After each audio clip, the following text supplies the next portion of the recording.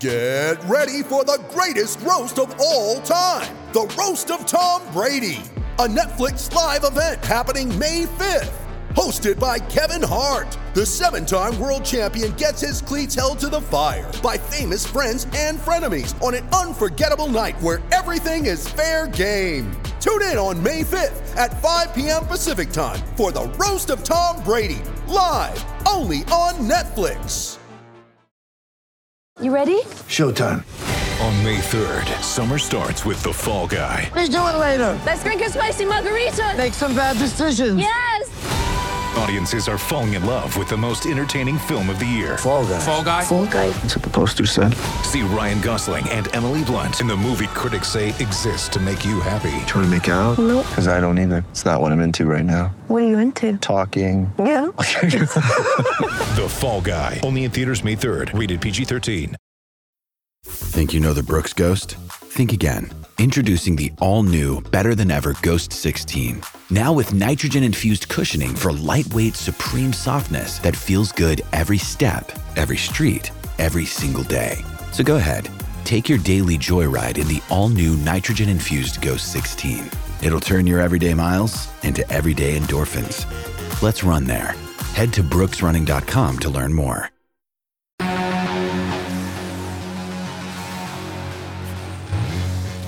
You're listening to Herd at Sports Radio. I'm back in Aggie Land.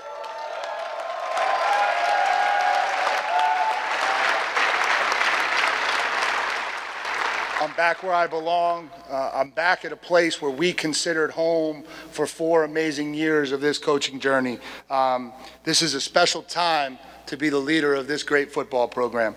From the moment I came down here back in 2018, I've been blown away by this place. Okay, resourced as the premier football program in the country.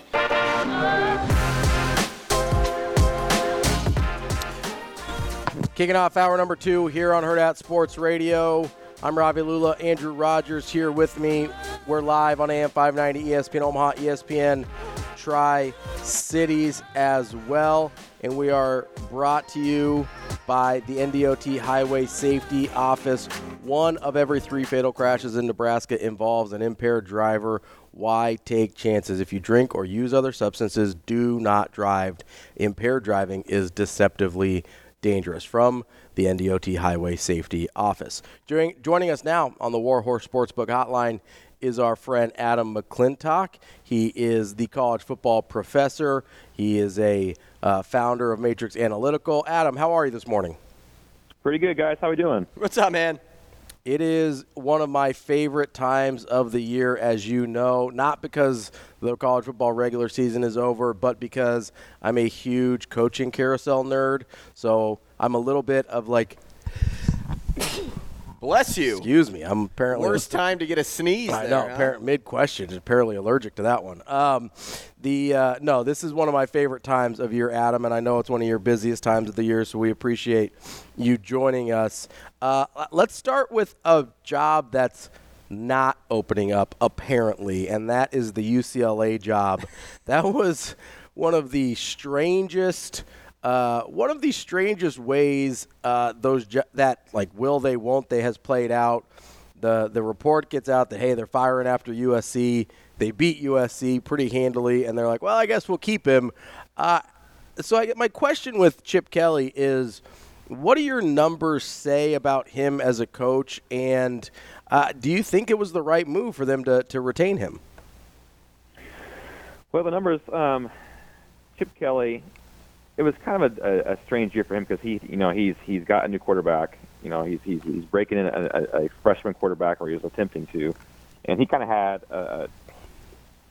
a rotation of quarterbacks going on all year long. And in an offense like Chip Kelly's, it's that's going to take a little time. Mm-hmm. What was encouraging about UCLA is they found a defensive coordinator for the first time in Chip Kelly's career that is very good. So from that aspect, it's kind of tough to know what to do. I think UCLA, if the guy who's currently in East Lansing now was still in Corvallis, then we may be having a different conversation. But but Michigan State struck first, and now UCLA has kind of, I think, probably made the right decision in giving Chip another year.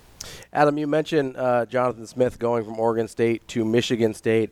I think everybody agrees it's a home run for Michigan State, but I've heard some people say that maybe there was something better out there for Jonathan Smith, if not in this year's cycle, then in next year's. How do you view Michigan State as a job? Because I know that's part of your equation as well. Yeah, Michigan State, I mean, it's a lot better job now that there's no divisions in the Big Ten. Sure, yeah. They were one of those in the East, along with Penn State, that they were kind of locked in that death circle of yeah. Michigan, Ohio State, Penn State, and then you had Michigan State there, right? Well, that's not the case anymore. It's the divisionless football in the Big Ten. Anytime you can get a Big Ten or SEC job, I think at this point you have to take it, because those two conferences are separating themselves so much from the rest of the college football landscape that the resources at those schools are just going to be better than what you can get in the ACC or Pac-12 or Big 12 moving forward. Adam, just yesterday, I saw Feldman tweet out that Florida parted ways with their co-DC and defensive line coach, and then as I was looking through things this morning, I also saw that you guys as well did a nice little kind of like Twitter feature on defensive coordinators. And, it had me thinking about that move that Florida made, because as I kept reading more and more about those two coaches, nationally it seems like they're perceived as like highly regarded at their positions. But then it had me thinking, like, okay, how do you go from being fired from a university and then also be looked at as like, hey, they won't be on the market for long? Like, where do you kind of like draw the line there? Because there's obviously different scenarios and situations that can be delivered saying like, well, they're actually just a good coach and they just didn't make it work here. But like, how does Florida go from firing them and then these two also being looked at as like, hey, they won't be they won't be jobless for long? Well, it's the human aspect of this that people kind of forget about. Is you have 11 headsets that have to get along and have to have the same vision, have to have pull in the same direction. Florida just hired a new defensive coordinator last year in Austin Armstrong, right? Who's to say that maybe his vision and the vision of his defensive line and secondary coaches weren't playing in the same direction? So then Billy Napier's in a position where, okay, does he fire his defensive coordinator he just hired, or does he allow his defensive coordinator maybe to make some changes on his side of the ball that he wants? I think that's maybe the situation you're getting into there at Florida more than anything. And, human element there again, some programs make mistakes, and this may have been a situation where that might not have been the best thing to do. Those are two very good coaches, and I kind of agree with the sentiment out there that they won't be on the market for very long.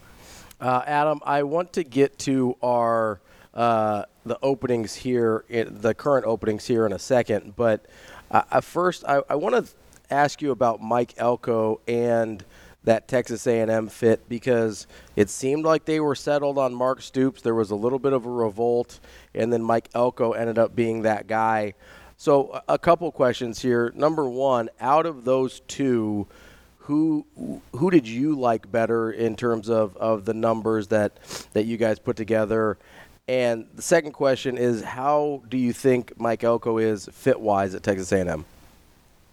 Well, first of all, remember when we talked last week, or was it maybe a couple weeks ago now? I don't know. It's all blending together. we said that Texas A&M was going to swing for the fences because that's who they think they are, and they did. They swung for Dabo Swinney, and they missed. And then we said they were going to come back down to earth and have to hire a Mike Elko or a Jeff Traylor at UTSA. And that's exactly kind of what happened. They swung for the fences. Dabo, I think, probably maybe entertained it for a bit, but in the end, why leave Clemson when for something like Texas A&M? That's not you typically don't see that in the coaching profession. But I like Mike Elko. I think he's a much better fit there than Mark Stoops.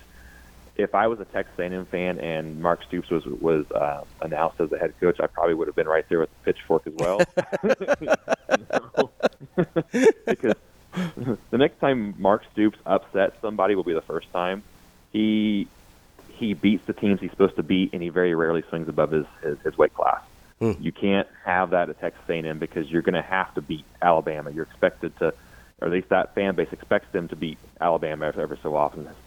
Expects them to beat LSU. Expects them to compete with Georgia. Mark Stoops was never going to do that. And he has. Go ahead. Mm-hmm. No. Go ahead. Finish your thought. So yeah, Mark Stoops. He's going to beat the teams that he's more talented than, but he's not going to do well against teams with equal talent or greater talent than he has on his roster. Okay.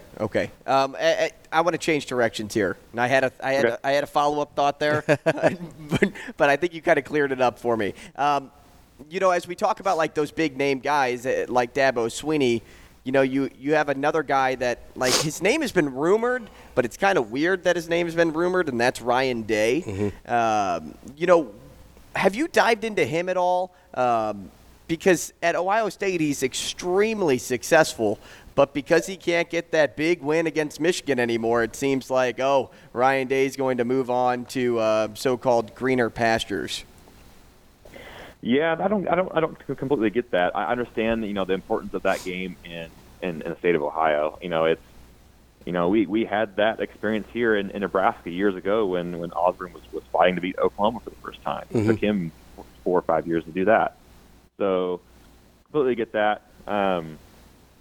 But you also have to, on the other hand, see that he doesn't lose. I mean, he beat Notre Dame this year. He routinely beats Penn State, which is a good program. I don't know if you can fire a guy just because he struggles with that one team, And quite frankly, there hasn't been very many teams the past 3 or 4 years that have beat that one team. So it's frustrating. I see on their end, but you could also do what some of these other programs do and throw the baby out with the bathwater and maybe get somebody in there that is going to do worse than what Ryan Day is doing. Adam, we're talking with Adam McClintock, college football professor and from Matrix Analytical.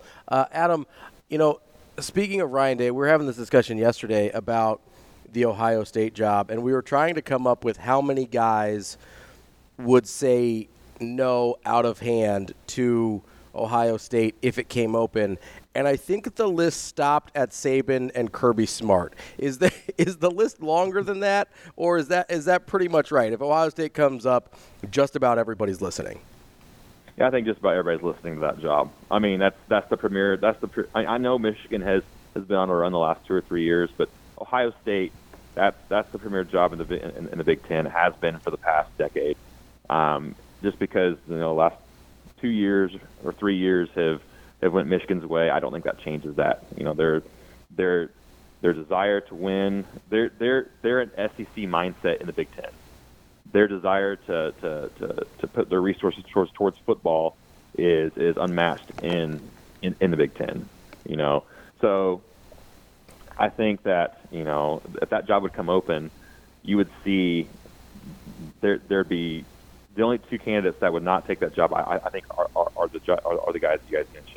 Kirby Smart at Georgia, and So I that is the premier job of the Big Ten. I think that that line of candidates would be out the door for that job. For sure. Adam, we I regretfully missed the last interview that you had with Ravi on the show, and you guys talked a little bit about Tony White and the opening at San Diego State. But if I remember correctly, listening back, you felt that they weren't going defense. Did I get that right, Ravi? That he gave me the head nod, so I am right there. As you hear, just yesterday or a couple of days ago, Tony White interviews with San Diego State. Are you still feeling that way with that job? I think so. From everything that we've heard and I've heard.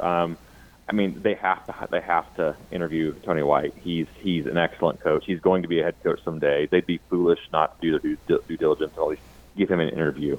But from the feeling out there, they're having trouble getting people in the stadium, and I think there's been a real fan push that they would rather, see games that where they win 35-31 instead of 10-7, because that's kind of been the way it's been at San Diego State for years, ever since Rocky Long was there and ever since he left. So I think there's a big push for some exciting offense in San Diego State, and maybe that does.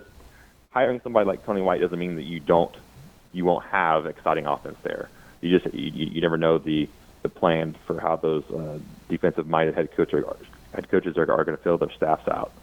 So we'll just see out there. But the feeling is they're leaning more towards a offensive head coach. Before we jump to some of the open jobs currently, I believe last time we talked, you mentioned there was some jobs out there that were going to come open that hadn't yet, or that we hadn't heard about yet.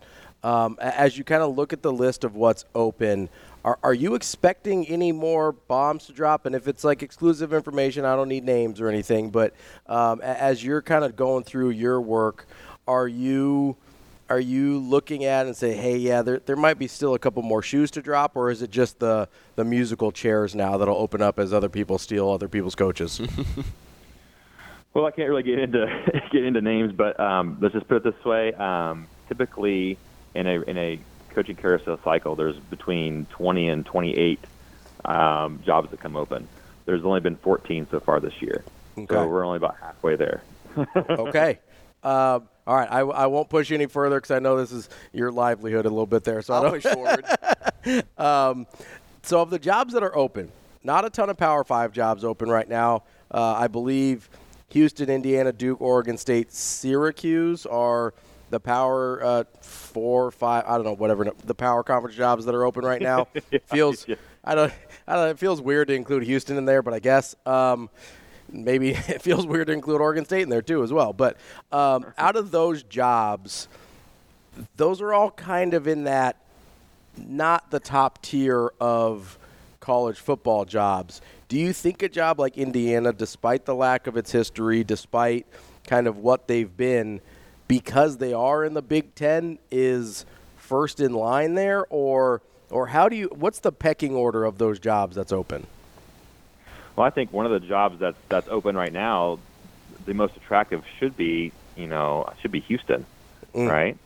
You're right there in a very fertile, recruiting ground, and I know they're not funded like Indiana might be, but you're not going to. It's going to be really tough for you to mix it up with the big boys of the Big Ten at Indiana, with the reconfigured Big 12. If you would get the right coach in at Houston, I think that could really go somewhere quickly with their resources and with their recruiting base right there in the Houston area. I think that's a good looking job right now for the ones that are open. Adam, what do you make of Fran Brown emerging as the top target at Syracuse? Hey, it's another Matt Rule, defensive disciple, right? So he's done well as a defensive backs coach at Georgia. Excellent recruiter. Not only, and some of these position coaches you have to watch because they only do their best work when they're out of Georgia. That's not Fran Brown. He was good at Temple. He was good at Temple. He was good at Rutgers, and then he went to Georgia, and he's still good. So he's done it at every level of competition that he's been at. I think that would be an interesting hire for Syracuse. Adam, I wanted to ask about some guys that you and I had talked about before that we're both big fans of. Curt Cignetti out at James Madison, who I think, I know at least during a portion of the season was basically your highest rated coach in your metrics. And then Jamie Chadwell, a guy that I've been really high on for a while. Of those Power 5 jobs that are open, do you see an opportunity? I know Duke kind of makes sense geographically with both of those guys. I don't know if it as much makes sense from a fit standpoint. Do you see any of the open jobs, whether Power 5 or not, that look like, yeah, I could see one of those two guys slotting in, especially considering Cignetti's a little on the older side for, maybe some of those guys that want a young up-and-comer? Yeah, and like you said, it just kind of depends on what the athletic director is looking for at whatever school they're going to. But I think Signetti would make a lot of sense at Duke. I think Chadwell would make a lot of sense at Duke. Especially, Chadwell has such a specialized offense. Maybe that might be the way to go with somewhere like Duke, where the entrance, requirements are a little more stiff than other places, and maybe kind of hard to get the same athletes in there. You put a system in like Jamie Chadwell runs at Liberty, and previously Coastal Carolina, and that might fit well at Duke. I would really, Chadwell would be good at a lot of places, but for the position still open, I think he would make a lot of sense at Duke. Adam, how uneasy should a coach feel about going to Oregon State in the position that conference is in right now? Man, that's a rough situation they have going. I mean, do they even have a schedule next year? I mean, I know that they've got a scheduling agreement maybe with the Mountain West. I think they talked about a few weeks ago. But what's beyond that? What is their situation?